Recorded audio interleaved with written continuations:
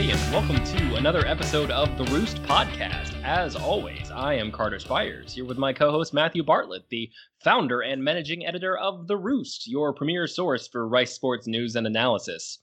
Well, once again, we are here in the holding pattern. Who knows if there will be a season at this point, but until it's officially canceled, we're going to keep going. Canceled, postponed. Yeah, whatever. Pushed back indefinitely. We'll get to this in a little bit. We have at least one conference, not an FBS conference, but a conference that's already put out a spring schedule. Yeah, like 5-6 months ahead of time. You can plan for things in the future, not next week. It's refreshing.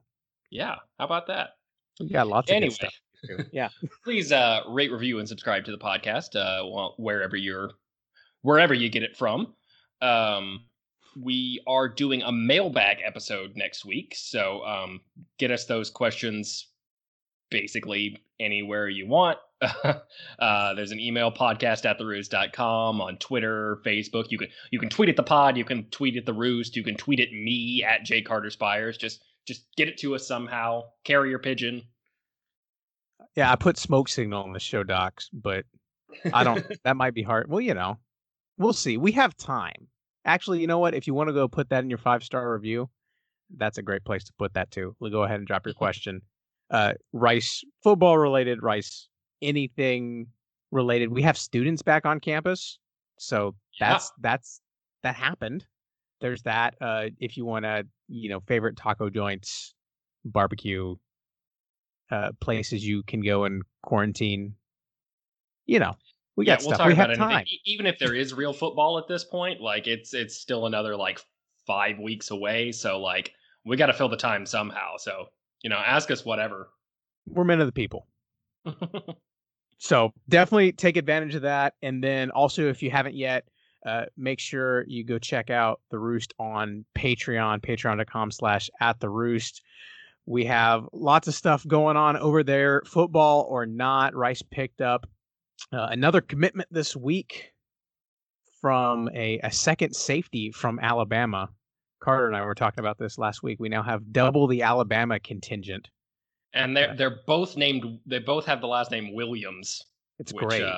Yeah, no relation, but yeah, this one's actually from my neck of the woods. When I've forgotten the name of the first Williams. Joshua was first. Yes. Marcus was second. Both play safety. Yeah, I had to look up because Joshua is from Linden, Alabama, which I had not heard of. I had to go look up. It is the county seat of Marengo County, which is truly in the middle of nowhere. So yeah, I don't feel too ashamed of that one. I mean, I got Birmingham, Montgomery, and there's a couple other towns. Auburn is a town in Alabama, and Tuscaloosa. If it's not football related. Or like Montgomery, they have a minor league. Well, I guess they did before the minor leagues slashed and burned everything. We have enough down news to talk about. We won't go into the minor league system being thrown in the can. That's sad. But yeah, so you can catch up, read lots of stuff about our current recruiting class. That's all up there. Rice has a top 5 class in Conference USA.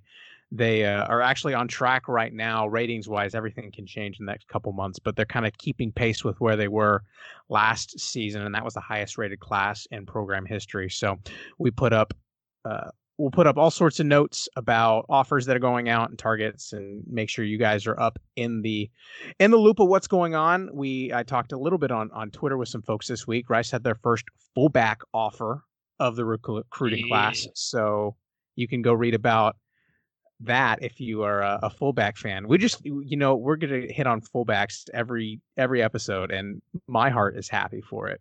So there's lots of stuff going on. So make sure you go at patreon.com/@theroost. You can find it on the website. It's on our Twitter somewhere. It's everywhere. You can find us, find us by Carrier Pigeon. I'll tell you where to go. Lots of stuff there. Worthwhile. $10 a month gets you access to everything. And we won't stop even if football is or isn't happening. Yeah. At that point. Which semi-football, not football related item do we jump to first? I guess the one that gets us directly to the most relevant piece of Rice news. We spent we talked with a couple of different teams, I think, when we were doing the extended off-season interview series in CUSA about unexpected late summer transfers. Well, now Rice has one of its own. Yeah, and the thing about this was we just did the defense preview last week. We were doing all our interviews and talking with everyone. We lined it up and we're like, we're going to do the offensive preview, the defensive preview. We'll put that right before the season starts because right before the season, we'll have updated rosters. Everything will be good to go. And we missed it. And then a probable starting corner decides to transfer in mid-August. Yeah, so that it went out on social media, got out earlier this week.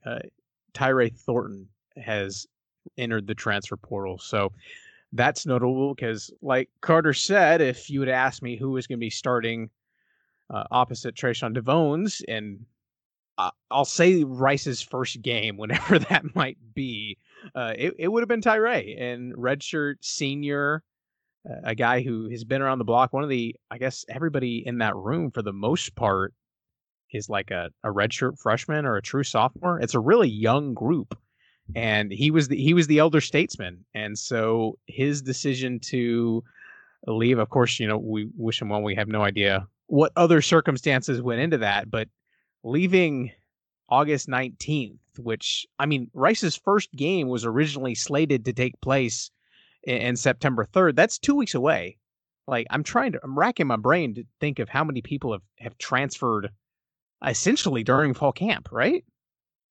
Yeah, it's just, like you said, we don't know any like personal reasons that could be motivating something like this, but on the face of it, it just doesn't, like, yes, okay, this is more the equivalent to transferring in late July for a normal season, because we still have, if Rice's season goes ahead as planned, you still have more than a month until the first game, but like, you can't see me, but I'm doing air quotes on normal season. Right, yeah. But I mean, who's got a spot for you right now? That's what I don't understand the logic that goes into transferring at this point, because like who do you think, if this season happens as normal, who is going to have a spot for you that you can come in and get adjusted to their defense and learn their terminology and beat out their other corners right now? Like, with maybe a couple weeks before the to play? season maybe starts. Yeah. I mean, Rice kids are smart, but learning an entire defense in 4 weeks is, I mean, I guess he could go up to Michigan. Do they have a same scheme? But something tells me that Rice is not going to be sending too many starters to Michigan in the near future.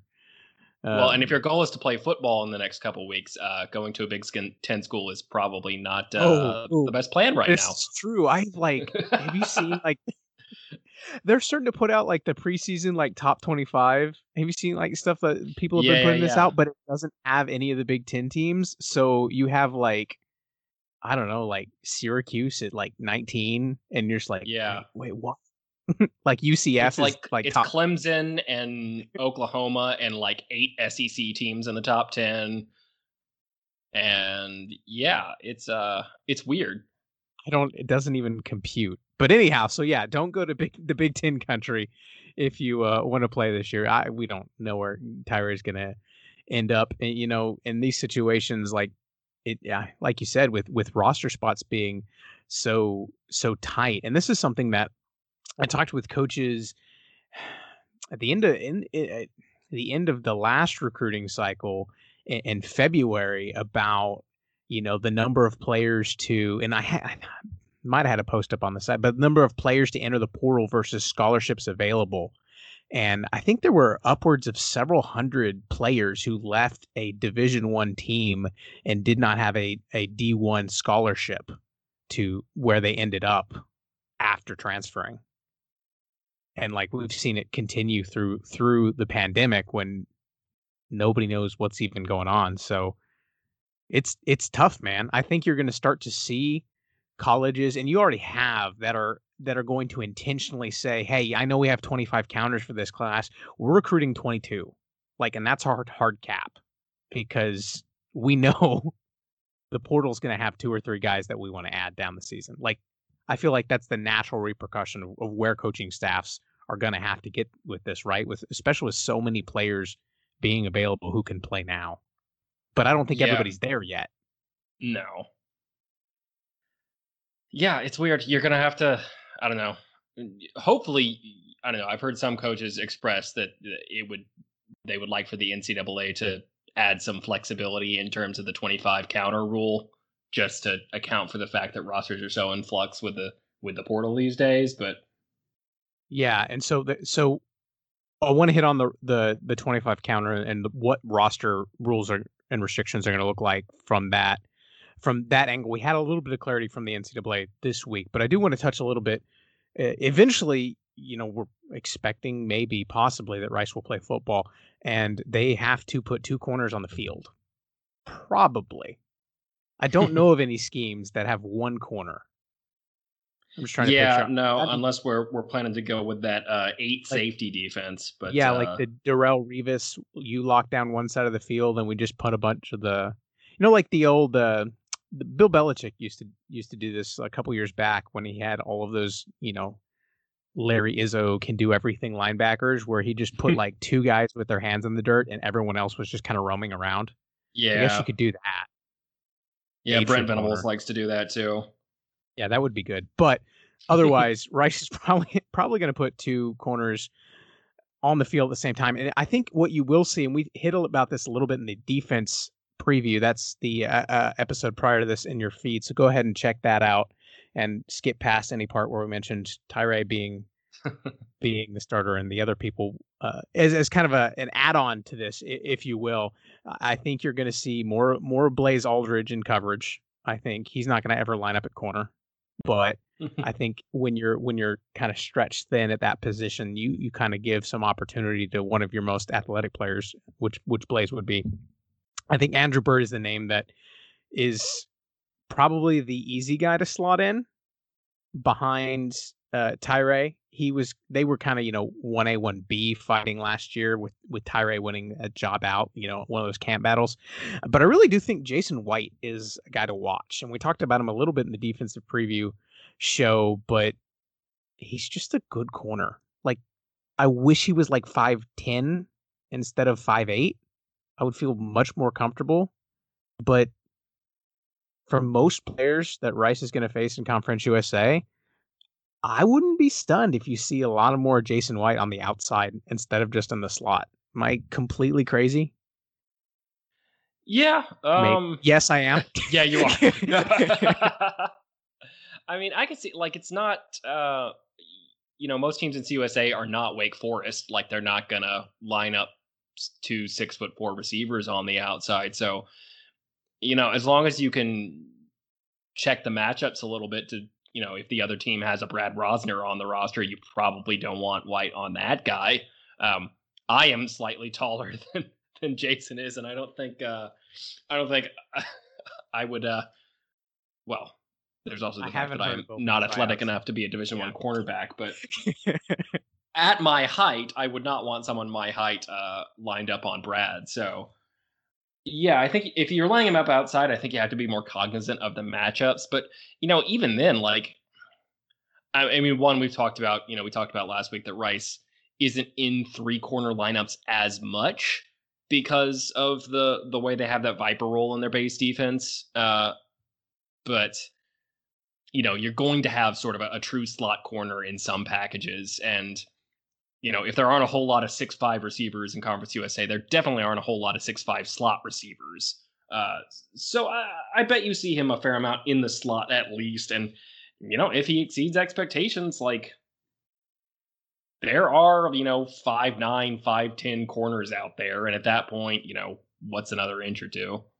Yeah, and this is the point where I'm really, really bummed that we're not getting the Rice hasn't announced, and with their first game being pushed back till September 26th at the earliest, they haven't started a full fall camp yet. We're more than a month away at this point. So the insight at this point last year, back to that normal season air quotes, we'd seen enough from Trayshawn DeVones, or at least I had him fall camp, and I'm like, this guy's going to want a job. Like he's that good.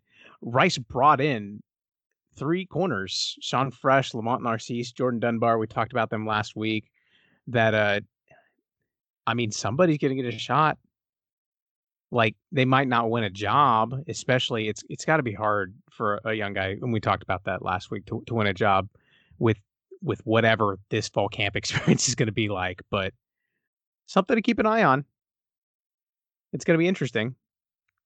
Yeah, there's definitely an opportunity for one or maybe even more of those guys to make the 2 deep at least. And, if you're there, then yeah, and that was the other aspect. Is not far away. Where Rice is even losing Tyree, Rice is still returning 19 of their 22 members of their 2 deep from last season. So that's a good stepping off point for sure. And then this was the other year.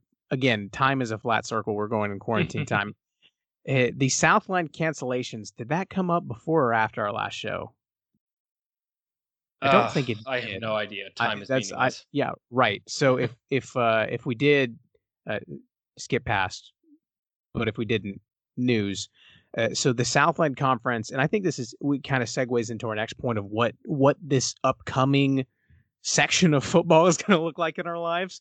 The Southland Conference announced that they were not playing interleague games this fall, but they were going to allow conference members to play non-conference games if they wanted to.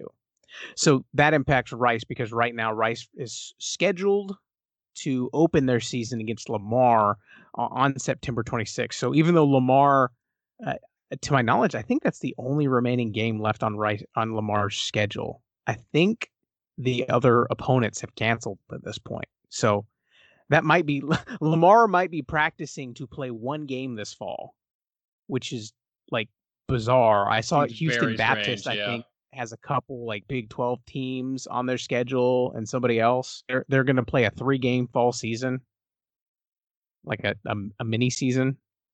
Yeah, which I can sort of see because, you got to cash the check, right? Right. If it's 3 games or even 2 games and you're getting Big 12 money out of that, and you're an FCS school, like that is probably the difference between, without that, you're probably going to have to start making some layoffs in your athletic department if you haven't already. So I can see that, but is Rice paying as much for those games as Big 12 schools are? Like, probably not, right? And especially if that's the only game on your schedule, like, I don't know. That hardly seems worth it, but we have not received confirmation that game is canceled yet, so until further notice. Yeah, and Lamar put out, their coach put out a statement right after the conference announced their news, and it said something to the effect like, we can't wait to see everyone back soon, and like was very like cryptic and did not explicitly say like we're going to play this fall or we're not going to play this fall. I don't think Lamar is going to play this fall. If I'm just speculating at this point, and I think it was telling when you saw Rice put out the release that they were delaying their season, and they said till September 26th. And there was no mention of the opponent on September 26th. I think that was very kudos to the athletic department staff for saying exactly what they needed to say. So we'll see. The Southland not playing as a conference. And then we have a couple other pieces of interesting scheduling. So do we want to hit Big Ten and whatever that's a whole nother mess. Big Ten or SWAC? Let's get SWAC. Well, I don't know. They'll probably lead naturally into one or the other, but we can start with the SWAC. Start I guess. Closer to home. Yeah. Yeah. So the SWAC has I'll lead into this. They have been more proactive than I think it's fair to say any conference in college football was regarding scheduling and a potential fall season. On August 17th, they put out their 2021 football schedule, not for the fall, but for the spring. So they have scheduled a 10-team SWAC schedule with a bye week in there and a full season that starts on February 27th and runs all the way through May 1st will be there. The Cricket Wireless SWAC Football Championship. Well, there we go. And see, what a surprise. It turns out that it's possible to do some planning for this type of thing well in advance. It's refreshing. They put it out, and I was kind of like stunned, like, oh, we're going to think about playing in the spring. And they're like, no, this is the schedule. Here's how we're going to do it. I was like, huh. And look, I think even for the conferences that are planning to play at this point, it's essentially malpractice for you to not be doing this type of planning right now, because like we have a month. They're like Big 12 teams scheduled to play on like September 12th. So not even a month until the first FBS football games are supposed to be played. And you're already seeing North Carolina going all online classes. Notre Dame is going all online for they claim for like 2 weeks or something, but with, they're having like 75 new cases a day out of 8,000 undergrads, which is not great. Not great. So, like, even if there are plenty of schools that could do everything right, and we could get into a whole digression about, not to seem biased here, but like I think the plans Rice has put out, like I was reading, so O Week is happening right now, and there had 2 Will Rice O Week coordinators test positive. So Will Rice O Week is going all online from here on out. But I read in that article that Rice is apparently planning to bump up to be doing like 4,500 tests a week. Did you see the picture they put out with the bubble? Yeah. I thought this was fantastic. So Rice has the Waltrip Indoor, what are the official sport training center? It's a bubble. But that finally got put up this summer, and they were using that, and they had everybody distance across. I think it was like 10 yards apart on the hashes, and we're testing out all the incoming students in the bubble. And I was like, this is perfect timing to show up. Like it looked very thorough and well planned. Yeah, and so let's say you have some schools like Rice that are small and can afford to test everybody, that manage to keep their campuses open and under control. And then you have some other schools that just kind of get lucky and don't have any major outbreaks. But you got to imagine at this rate, with this already happening at schools that have been open for like a week or two, that like, what does it matter if those schools are doing fine if half the schools in your conference are having to shut down their campuses because they're having massive outbreaks? So, yeah, and the craziest thing was when the Big Ten was going through that entire PR disaster of canceling their season, which, the Pac-12 did at the same time, but they put out a 12-page medical document and said, here's our plan, and we're good. Well, and they had Larry Scott, the commissioner. They had a university president. I think they had an AD. They had someone from their medical board. They put everybody out there to answer questions about it. And the Big Ten was like, they basically just had Kevin Warren go on TV and say the word uncertain about 40 times. And then now he did write an open letter. There was something today. Yeah, today we're recording on Wednesday. Which is how we communicate in the 21st century. In 2020 is we write open letters. Man, just saying that makes it feel like very high school-y. Which, like, why didn't you do this like 2 weeks ago when you would have been a great move? Yeah. Jim Delaney, former Big Ten commissioner, picked the absolute best time to retire. Like right before a pandemic hit. Didn't he retire in like January? I think so, yeah. Like that. But anyhow, with the Big Ten, reports came out when I think it was the week after that they had officially canceled, that the presidents and stuff were meeting to discuss the viability of a spring season. And I was just like, it's mid-August. Like, we were having in April. Carter, you and I sat on this podcast in April and talked about spring football. Like, yeah, it's like, why not you have all this time, and especially at the Power 5 level, like the freaking SWAC. Like, for those of you not familiar with the SWAC, it's a collection of I think it's all HBCUs in the South, which are not schools that tend to have a whole lot of extraneous resources. And they got this planned out in no time. And, we'll see if a spring season ends up being feasible. But with all the money and all the organization there is at the Power Five level, how did you not put aside like a week in May or something like that and just say, like, okay, worst comes to worst, we have to go to a spring season. What does that look like? Surely you could have gotten that done. And you just didn't. You just stuck your head in the sand and assumed that things were going to get better, which, spoiler alert, they didn't. So it's just baffling to me that there seems to have been this just like utter lack of planning, this utter lack of contingency planning until basically like the first week of August when people were like, oh crap, it might be really dangerous to play football. It's like, well, yeah, like, well, yeah, and we knew that was a possibility 4 months ago. In the I think for me it was the tone deafness of putting out a complete schedule and then 5 days later canceling your season. Which I completely I don't want their jobs right now. Like managing like a college football athletic department through a pandemic, that sounds like a nightmare, a job. Like awful.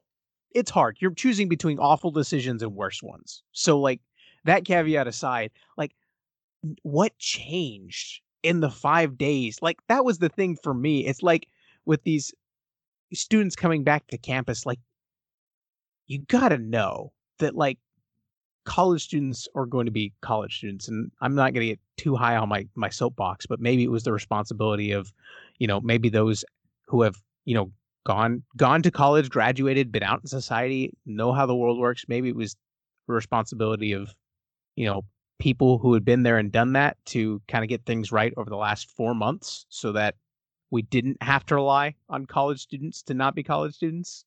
Like there's a possibility there. Yeah. But it's all this stuff like, just like, you didn't see that coming?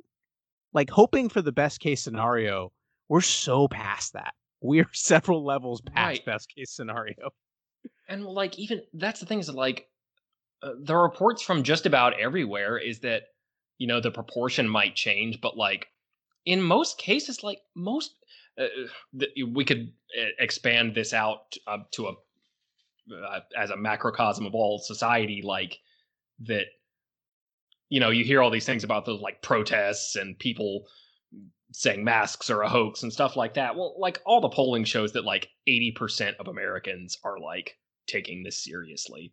And I imagine that's what it's like. All reports are that's kind of what it's like at the college level. Like 80% of students are like taking this seriously and not going to big parties and stuff like that.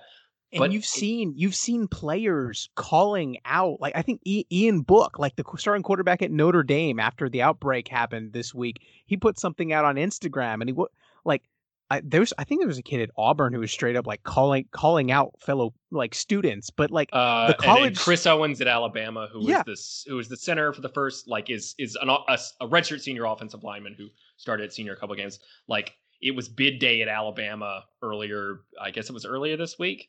And on the Strip, which is where all the like crappy undergrad bars are, there were just like people lined up, none of them with masks, all like crowding into the horrible bars there that I won't call out by name. And like a bunch of Alabama players were just like livid about this because it's like we've been working so hard and trying to do all the right things to this, and people are just going to show up on campus and completely ruin it. And it doesn't have to be like 80% of the people can be doing everything right, but like we can't have nice things. Yeah, it's a whole mess. But we'll see. So at this point, like the Big Ten, at least. So since that, Jeff Brom from Purdue is put together a pretty detailed and thorough plan, like down to like what practice times teams will have and how a spring and fall season in the same calendar year will work. So you can go Google and find that plan, but it's rather robust. And right now the contentious parties within the Big Ten are still pushing, like Justin Fields put out a poll, and I think it's at like 250, 300,000 votes to go play now. Like pick back up in the fall? Yeah, a petition. I think it's like over 250,000 signatures right now. Okay, but you can't reverse course on that. Like they're not going to go. That's not going to happen. But in lieu of that, I've seen people have been pushing for the folks that want to play football for a winter season. Have you seen this? The Big Ten wants to start in January. Yeah. So how much fun does it sound to like go to a game in the big house on like January 13th? Yeah. But that's the thing is like, okay, I tend to agree at this point with the approach that the remaining leagues are taking, that like, look, at least get the students on campus and go for a couple of weeks and see what happens. Because I don't know, I think the worst thing would be to cancel right now or 2 weeks ago, and then at the end of September have everything managed on your campus and case numbers are down across the board, and with all the precautions you can maybe pull this off. But like, even if you think and feel that is going to be the case, the remaining leagues have to be saying, okay, we would much rather, like, surely you would much rather have a spring season than no season at all. You'd rather get 50% of that TV money than none of it. It's like you have to have a plan in place. Common sense. And like, maybe it's not feasible for health reasons. Maybe the virus situation in the US is even worse by then. Maybe, you look at it and just say, like, it's going to be too much on the players' bodies to play 2 seasons in a calendar year, which, I don't know. I think if you were going to do it, like, you mentioned Jeff Brohm's plan, he's got a whole thing in there about how they would drastically reduce the amount of contact allowed in practice, which is similar to what, okay, I get it. NFL players are adults and they have a union and all of these things. But like, if an NFL player plays in like all the preseason games, say he's trying to make the roster, and then plays the regular season, and they were planning, I don't know if they're actually going ahead with it this year. Are we at 17 games? Are they adding a 17th game now? I think that was the plan like a year ago. Yeah, I don't know if they're still planning to do that. Anyway, no preseason, but it would have been 17 plus 4, or I guess down to 2 preseason. 19. Like, say 3 playoff games, 22. Yeah, and that's in what, 4 months basically, or in early start of September to start of February is 5 months. So 20 games in 5 months. You think they couldn't find some way with drastically reduced contacts to fit 20 like, say you play an 8-game schedule in the spring and then a 12 game, like, you can't fit 20 to 25 games over like a full calendar year, basically, if they can do 22 games in 5 months, if you're drastically reducing the contact in practice. I think that's feasible. Maybe doctors look at it and say, too bad, can't do, like, horrible for their joints and heads and all that stuff. But like, you have to at least explore the possibility right now. I'm completely on board. I will bang this drum as long as it's possible for a best of 7 Bayou bucket.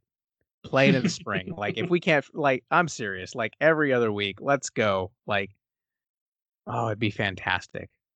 Really a bummer that game's not on the schedule as currently constructed. Yeah. Anyway, the takeaway here, have a contingency plan.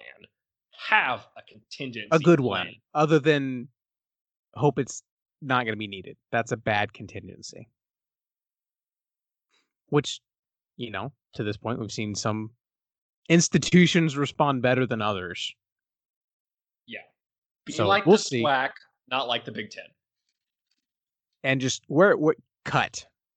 I want if we ever get down to making like a intro into our podcast of what this show is about, I want that.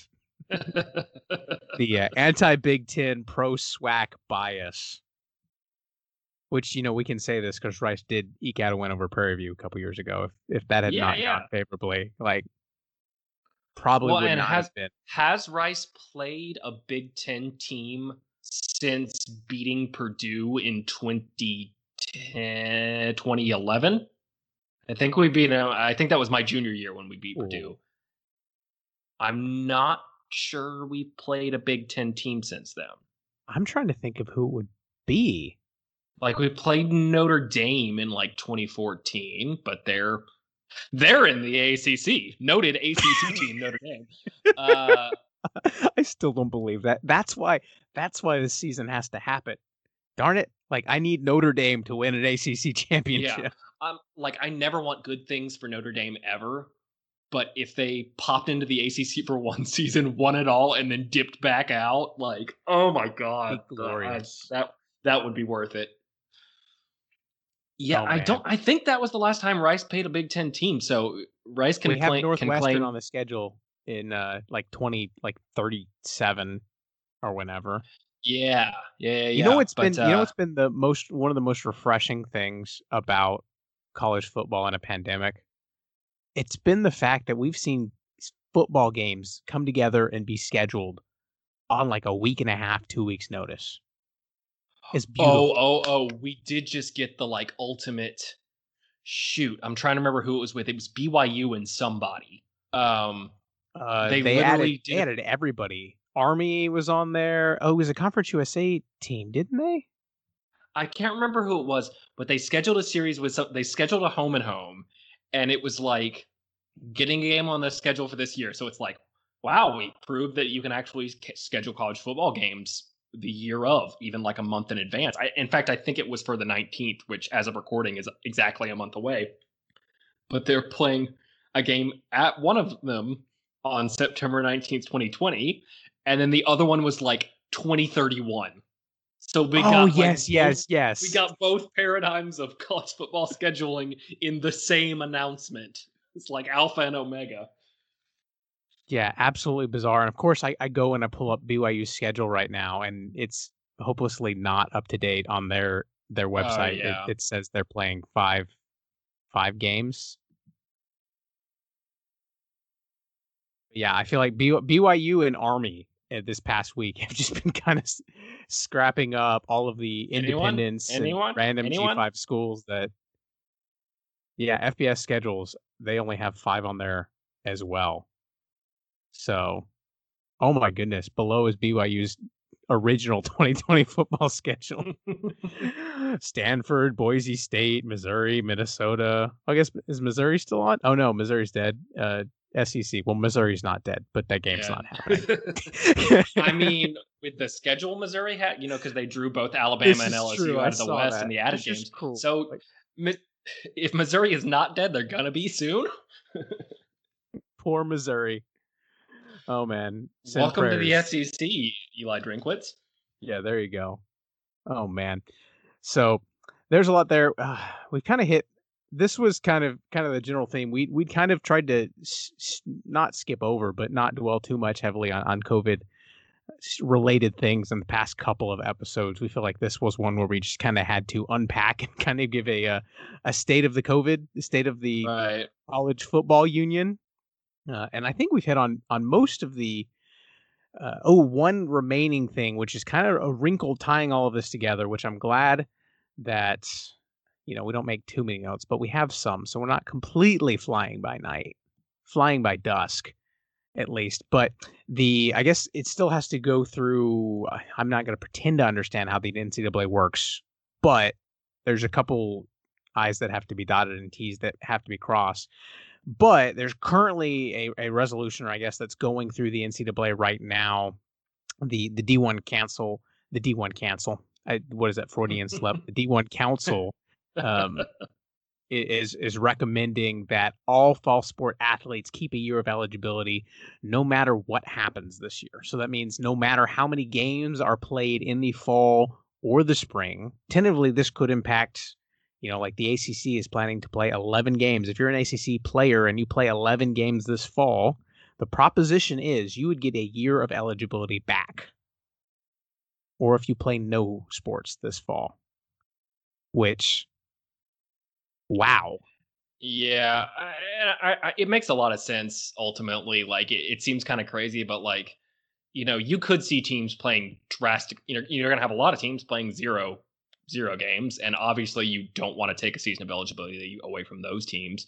But you could have one team play 8 games and one team play 4 and one team play 2 if people actually try to stick these seasons out instead of maybe realizing they should stop once games start dropping like flies. But well, I think the NCAA has actually made a pretty calculated move here, right? So they did this for the spring already, and even though they played like baseball got like 20 games in or 16 games or something like that, they played some, and they basically said, all right, all seniors can come back, and y'all figure out the scholarship stuff.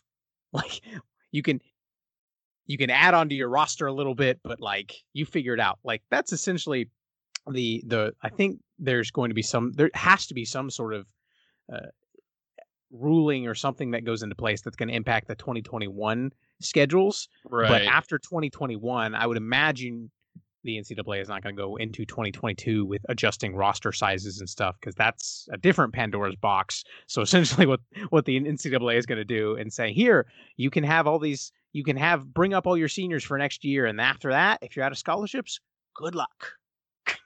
Yeah. Then the NCAA isn't the bad guy. I heard someone suggest, and I don't know if this was something that was being seriously proposed or whether it was just this person's idea, but that the situation for next year would be like that technically the quote unquote limit would still be 85, but seniors wouldn't count against it. Which seems fine for next year, but it almost seems like you'd have to keep adjusting beyond then, because you're not just giving an extra year of eligibility to seniors, you're giving it to everybody. And I don't know, you're still bringing in another 25. So, Rice is probably, I haven't gone through and looked through the entire roster, but they're probably, at least a half dozen. Actually, you know what I can do, Carter? I can go pull up the preview, and I say this as a plug. This is very relevant information, and you should go pick it up regardless of what games are played. There's so much good stuff in there. But one of my favorite pages in here is I have a roster grid, because I like graphs and seeing things laid out. And I have the Rice roster grid laid out by classification and by position. So I can go and pull up, and I can tell you right now that Rice currently has minus Tyree Thornton. So we'll pull him out. But well, I guess he would have been a redshirt junior this year. Yeah, he's on the redshirt junior column. How about that? Rice has 12 graduate, redshirt senior, and seniors on their roster this year. So even if they all come back, you have 12 additional plus 25 coming in, which puts you at, you have 110 on the roster right now, 135, but 12 don't count. So you're at 122, and those aren't all scholarship players, right? But I suspect what you'll see a lot of schools just do is just like, it'll suck for the players, but like I think Wisconsin was one of the schools that for spring sport athletes that was just like, yeah, sorry, we're not going to give you another season of scholarship. Like, we can't do it, which sucks in one sense, but it does simplify things, I guess. But then I know Alabama is at least for baseball and softball, I knew they were planning to keep the seniors on scholarship. Like, I think the softball team had 7 seniors that were going to be in the 2020 season, and all 7, I think, are saying that they're coming back.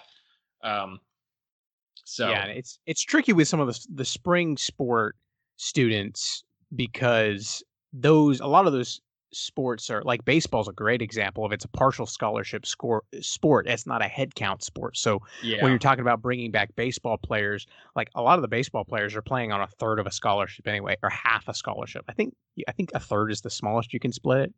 Maybe you can do a quarter, something like that. But they're not getting a full ride. They're very complicated. Most of them, yeah. So I mentioned this in April whenever we were putting this out, and I was reporting on how Rice was going to handle this. If you hypothetically, for a random baseball player at Rice that's on a partial scholarship, if you have a quarter scholarship and you wanted to come back to play for the spring semester, you'd have to cover 3/4 of fall tuition and 3/4 of spring tuition at Rice. Which is not cheap. So that's difficult. Football, it's a little bit different because you got a full ride. You're on full scholarship. There's no cutting corners, but if you're a walk-on player already, like, congratulations, you got another year as a walk-on, but you got to pay your own way. And Rice has some good walk-ons. Starting center Isaac Klarkowski, walk on. Yeah. So anyway, good luck to coaches. Good luck to compliance departments. Good luck to everybody, because that's gonna be weird. Yeah, and we haven't even gotten to dealing with it yet. We're just we get, but hey, it's August. We can look now and say, hey, this is gonna come. It's gonna happen. You can start planning now. So we'll see who's ready. I can tell you who's gonna be ready. The SWAC. Yeah. Yeah, they already got it together. Maybe not the Big Ten. All right. I think that ties a bow on our COVID update for. We've basically kept up with the past and future of what's going to happen in college football that's going to change in a week. But at least y'all are all up to date where we are. Yeah, and it'll be totally different in a week. But right. But I figured we would close it out. We got some time, so I figured we could play a game in our COVID reality of, with the caveat of we have no idea what's going on. But I was kind of looking at, if there is a fall season or spring season or whenever, like we've talked about in our previews of what is this team going to look like and what's going to go on. And I was just kind of playing together as we thought about this. So I put together some questions that we can kind of talk through together. And the game is called What's More Likely to Happen? I couldn't think of a more catchy name for that. We don't have a bell or anything, but we'll get to that next pandemic. But it goes really simple. We're going to put two together, and then we're just going to kind of talk through what we think is the most likely outcome. So we'll start off with a softball. We're going to start off with the defense. What's more likely to happen? Blaze Aldridge is Conference USA Defensive Player of the Year, or Rice has the number one run defense in Conference USA. All right, and my info, my question here is: do you know what their rank was in CUSA last year in run defense? I should have had that on the show notes, but I'm going to go pull up the Rice page of the preview because I think I know the answer, but I want to get it right. Yes, 6th. That was what I thought it was. Okay. Rice was the number 6 team against the run. Then I would say Blaze's defensive MVP is probably more likely. Like, I would expect a jump in the run defense, but maybe not all the way up to number 1. See, this is tricky for me because D'Angelo Malone is still planning to play for Western Kentucky. And what we saw last year, defensive end at Western Kentucky, he got a heck ton of sacks. And when you're looking at defensive players of the year, sacks are a very sexy stat to go point to on a box score. And even if Blaze is the best player in Conference USA on either side of the ball, if that kid from Western Kentucky has a good year, like, I don't think Blaze, like, he's good enough, but I don't think Blaze winning, like, I'm pretty, like, I feel pretty good about him winning, but I'm not super confident in it. And that's kind of where I am with the run defense. That's why I threw this question together. Like, they could totally do it. So the one thing I would say in favor of him as defensive MVP is that sacks can be kind of a noisy stat because they're sort of low probability events, right? Like, even only a certain percentage of a player's, like, quarterback hurries are going to end in sacks. Whereas, like, I don't know. I don't know what like the data is on that, but I would assume that the kind of player like Blaze who puts up like 120 tackle seasons, like, that's probably a little more consistent if you're the type of player who can do that. So, the guy at Western Kentucky could be just as good from a pass rush perspective and put up half as many sacks. And if he has half as many sacks and Blaze has the season he had last year with like 20 plus tackles for loss, like, things could probably swing his way. Yeah, it's totally plausible. I think these are both semi, like, I'm not going to say likely, but probable or on the very believable end of possible. But, I'm kind of surprising myself. I'm going to go with Rice having the number 1 run defense. I think Blaze being a part of that, and I think DeBraylon Carroll, a full season of him, and, DeBraylon is sliding into Miles Adams' slot, and so you're returning your entire front 7. And, like, they were really good. And last year, I'd have to break that out into the run defense against conference teams versus non-conference games. Because once you got into conference play, like people just stopped running on Rice. Yeah, like this could definitely be one where playing just about only conference games makes a difference. Rice was third in conference games last year in yards per game allowed on the ground with 116. Southern Miss was first with 106, and they just lost two of their best players of the transfer portal on defense this week. UAB was right there too. So yeah, I'm gonna go. I'm surprising myself when I put this question together. I'm gonna go with Rice being the number one run defense. So we're split so far. So all right, the next one is the next one is Mike Collins has multiple 300-yard passing games, or someone other than Juma leads the team in rushing TDs. You want to take this one first? I don't have a good answer. Tough one. Yeah, tough one. So I said multiple because I don't know how many games are going to be played, right? Right. But if it was rushing yards, I might be tempted to pick someone other than Juma, but I just think the volume that Juma is going to get on the ground, like he's the most trustworthy guy coming in. Like I think he leads the team in rushing touchdowns. I really do. And I think Mike Collins. I would kind of look at it the other way. I think it would be more likely that he would lead the team in yards but not touchdowns than for the other way around. Like, if you gave this one as Mike Collins has multiple 300-yard passing games, or someone other than Juma leads the team in rushing yards, and you might have to give me the caveat that Juma stays healthy because, like, who knows where that goes. But if he's healthy, I don't see any way he doesn't lead the team in rush yards. Whereas, like, potentially if he gets the bulk of the carries, but say they go a lot to, like, the Ari Broussard goal line package. Yeah, or like Jawan King, or maybe they start handing off to the fullback and Brendan Suckley has Jordan Myers. Jordan Myers is getting a rushing touchdown this year. Write it down. Like maybe they find a package that really works with a tight end or a fullback getting goal line carries, an equivalent to the James Casey Thor package, maybe. Like I could see that more than I could see someone besides Juma leading the team in yards. It's been a long time since we've seen somebody throw for 300. Yeah. To do it twice. I'm taking the second one. I'm taking the Juma one regardless, I think, because I mean, they definitely didn't throw for 300 yards in any game last year, right? No. And I'm pretty sure they didn't in 2018 either. This, like, even as improved as I think the passing game will be, I think a good day through the air for this team will be like 250 yards or something like that. Like, I mean, this team is just this offense is too oriented towards running the ball, I think. Even and that could be great. Like 250 through the air. Like, yeah, it'd be great. Yeah, I'm looking last year topped out 254 against Wake Forest and what ended up being kind of a shootout game. Yeah. They did have a 300-yard game against UTEP in 2018. Wow. So, and 299 at Hawaii. So it's possible. Okay.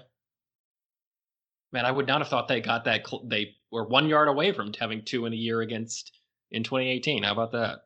Yeah, and of course, if you go all the way back, the 300-yard game before that was the 65-44 shootout with Prairie View, where 434 and 6 touchdowns through the air. Yeah. Okay, so you're on the Juma side? I think so, yeah. All right, which brings us to the next one. All right, so what's more likely to happen? 2 Rice wide receivers surpass 1,000 yards. That's different. Or Rice finishes with a +10 turnover margin. I think I'm going with turnover margin in this one because. So for reference, Rice was -5 last year.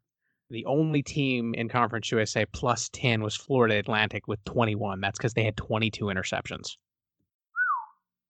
So no teams +10 in turnover margin in 2018, 2 above that number in 2013. Just from the fact that like turnovers are semi-random to begin with. So like Rice is probably due for some regression toward the mean in the turnover margin to begin with, and then they're probably going to be a little bit better at forcing turnovers this year. Like I don't think it's terribly likely that they finish plus 10 in turnover margin, but uh, like the best case scenario I see for the passing game this year is that Trammell and Rosner both have about as many yards as they did last year, and then several other guys have 200, 300, maybe 500 yards. I don't see it as terribly likely that they have this drastic increase in passing game output, but only through Trammell and Rosner. Hey, I would love to see somebody else emerge. Until they do, I'm betting Rice goes with the hand, or the one they brought. We're in Texas. Is that how you say it in the South? Yeah. We'll see. I don't love either, but I just think a plus 10 turnover margin, even if you get some random bounces, which Rice didn't really get too many of last year, like that'd be nice. If Rice gets a plus 10 turnover margin, like they're top 3 in Conference USA. Like write that down. Yeah. Like if Rice gets 2,000-yard wide receivers, they're probably there, but could still manage. I don't know, with that defense and two, it would be good. Either one. I would like both. Yeah. Like, I don't know. I just think the only offenses that tend to have 2,000-yard receivers are really prolific passing offenses. And I don't see Rice being on that. Even if it's much improved this year, I don't see Rice just having that level of output, even if they're very good at throwing the ball. We went for some semi-likely to, man, that'd be a stretch. Neither of these things is very likely at all. At least they were equally weighted. That's what I was going for. Right.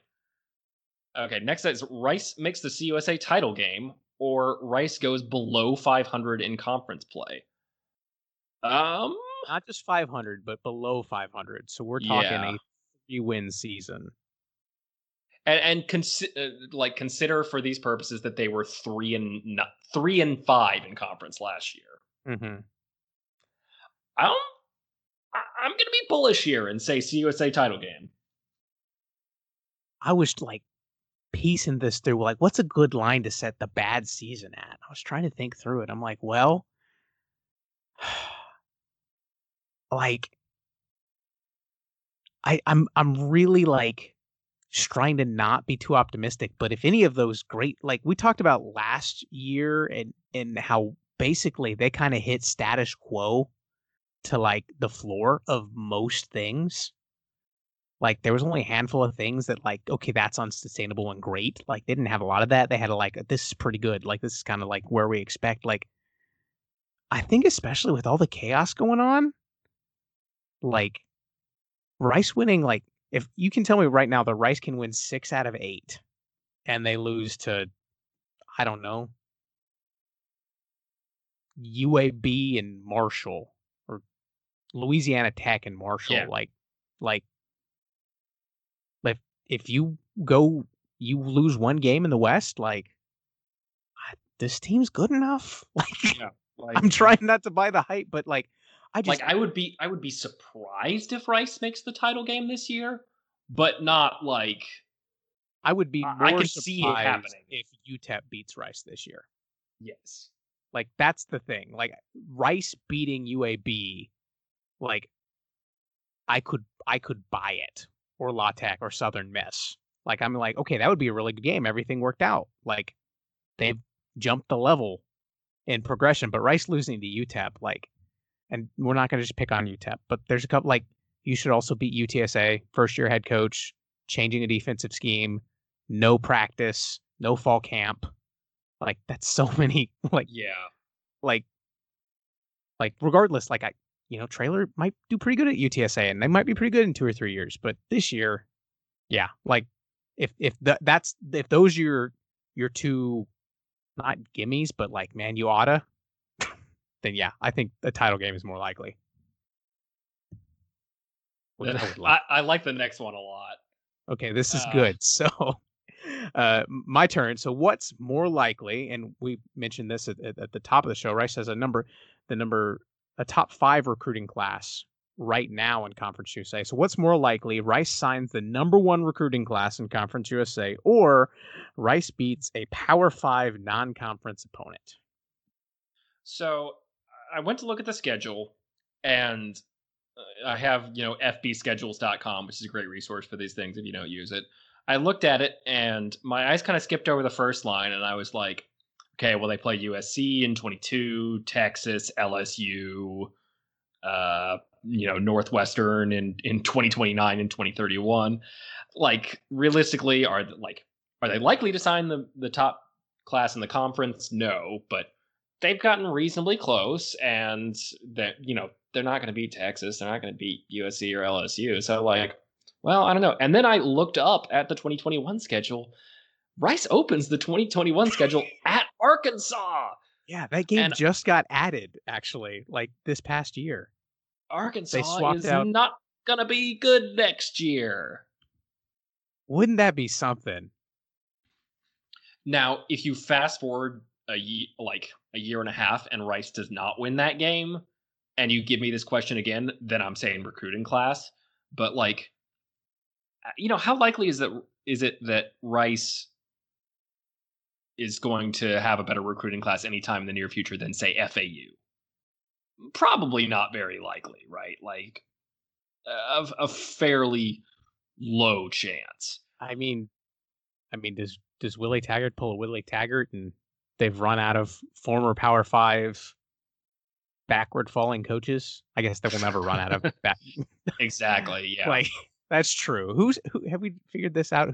Lane's going back. That's what's yeah. He's doing he's doing his fellowship in the SEC, and then he's going to go back. That's a fair point. So North Texas did beat Arkansas. Yeah. And theoretically that was North Texas, like they had their quarterback, everything was rolling, and if things work out, like we could get a full or partial season of Mike Collins, and we could get another year of Mike Collins in 2021. Or, make it Giovanni, and then you get 2+. Like, we could be going into 2021 with Rice has a quarterback. That would be amazing. I would love that. They won't return as well. I guess they theoretically could, right? But they probably don't return as much of the defense next year, and there'll be losses. Return a good amount, like we talked about, 12 seniors and grad transfers. Yeah, and it's this team is still pretty young on the whole. And Rosner has an extra season of eligibility. None of the running backs now are seniors. So they're going to return a pretty good amount next year. Are you talking me into picking Rice to beat an SEC team in year 4 under Bloom? I don't care who you are. If you could I'm talking myself into it now. So. If you could have told me that Bloom's going to beat an SEC team in his first 4 years, yes, absolutely. Oh, I would love it. Okay, so my answer here is P5 non-conference opponent with the addendum that is solely based on their ability to beat Arkansas next year. Shoot, Arkansas might go winless in the SEC this year. Oh, then they open up against a Rice team that's the sneaky underdog. Oh man, I could see it. I'm gonna go with the recruiting class. I want it would be so great to see Rice beat Arkansas. Just for all of the old roots. Yeah. And Rice continuing or just beating up on the Conference USA dominance over Miami right now is great. To have another Conference USA team go beat Arkansas, that would be wonderful. Maybe they would just kick Arkansas out of the SEC at that point. Yeah. Rice dibs. We'll jump in. They don't have a team from Houston. But yeah, I think with the way that recruiting has gone, at the Conference USA level, first off, Rice currently, their top-rated recruit is DJ Arkansas, a linebacker out of Denton, Texas. Can you imagine? Blaze leaves, DJ Arkansas impresses in fall camp, and he wins, maybe not a starting job, but he's a key contributor on the defense.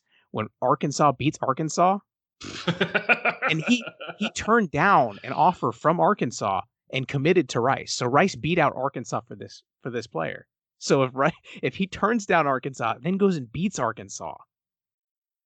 Oh, the poetry. I'm picking Rice over Arkansas. Done. That's a spicy meatball, as they say. Talked myself into it. Although I think a number one class is, oh man. I think if it's not Arkansas. I think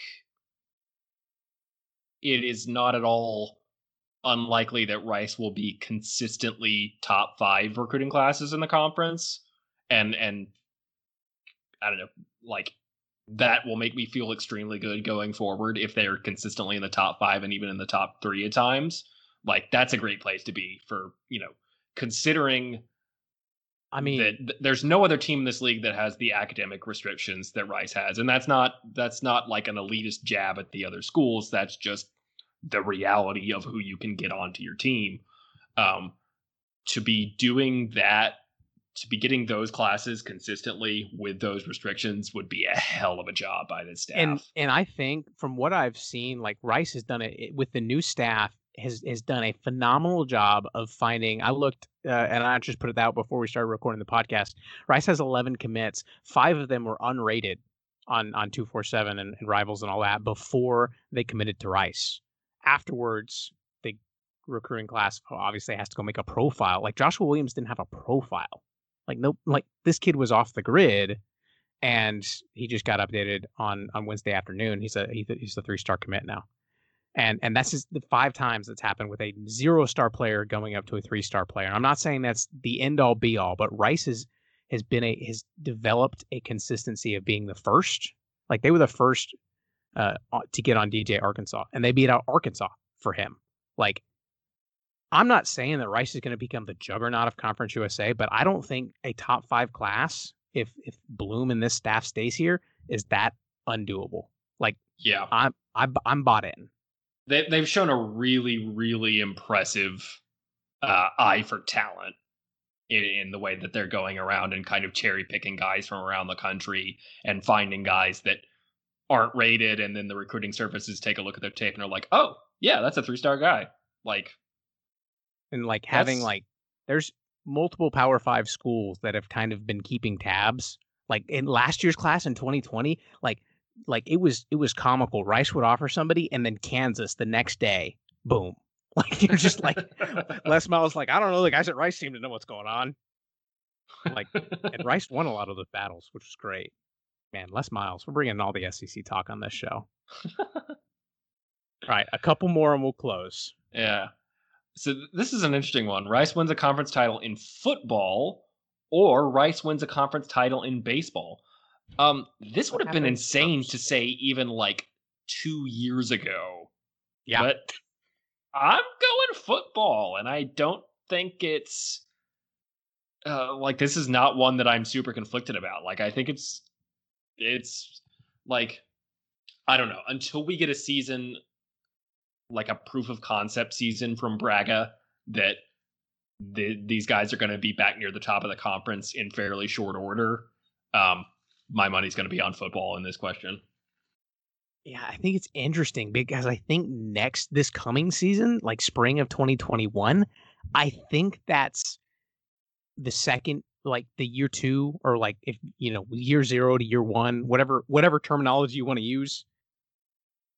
I think that's the year for baseball where we see the pieces coming together. Rice has brought in, like, they had a kid in the summer league who's, I mean, it's the summer league, so it's not the end all be all, but he's hitting 400. Like, Brandon Deskins has a strikeout rate of I think it was over 20 per 9 innings. Like, they got some dudes coming back that I'm really excited about.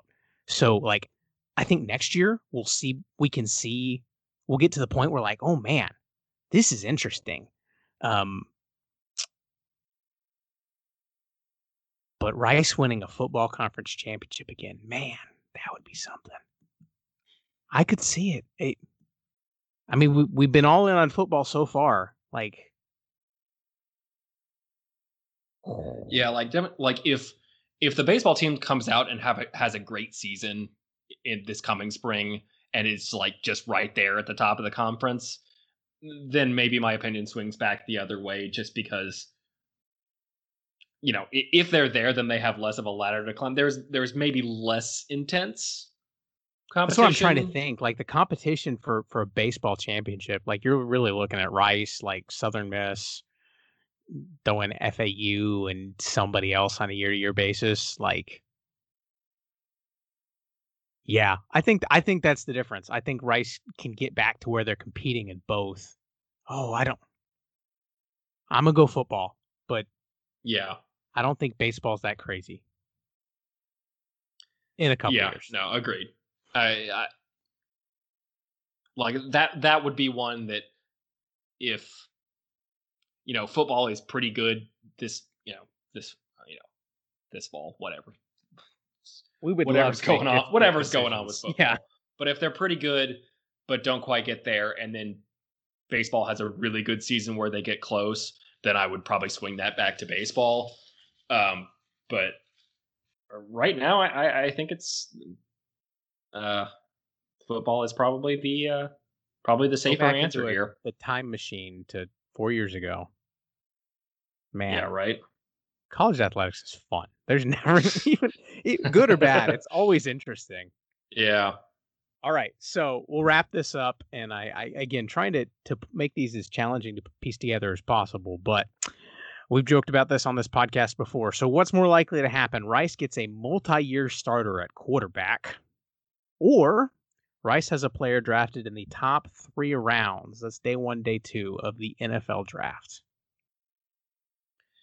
Yeah. So this one, I think I would go with multi-year starter at QB, because, like, I don't know, what's the chance that at some point this year Giovanni Johnson takes over and then is the undisputed starter for next year? Like, it's probably not the most likely outcome, but it's not at all unlikely, let's say. And then, I don't know, for this coming NFL draft, like, who are your top prospects here? Like Blaze and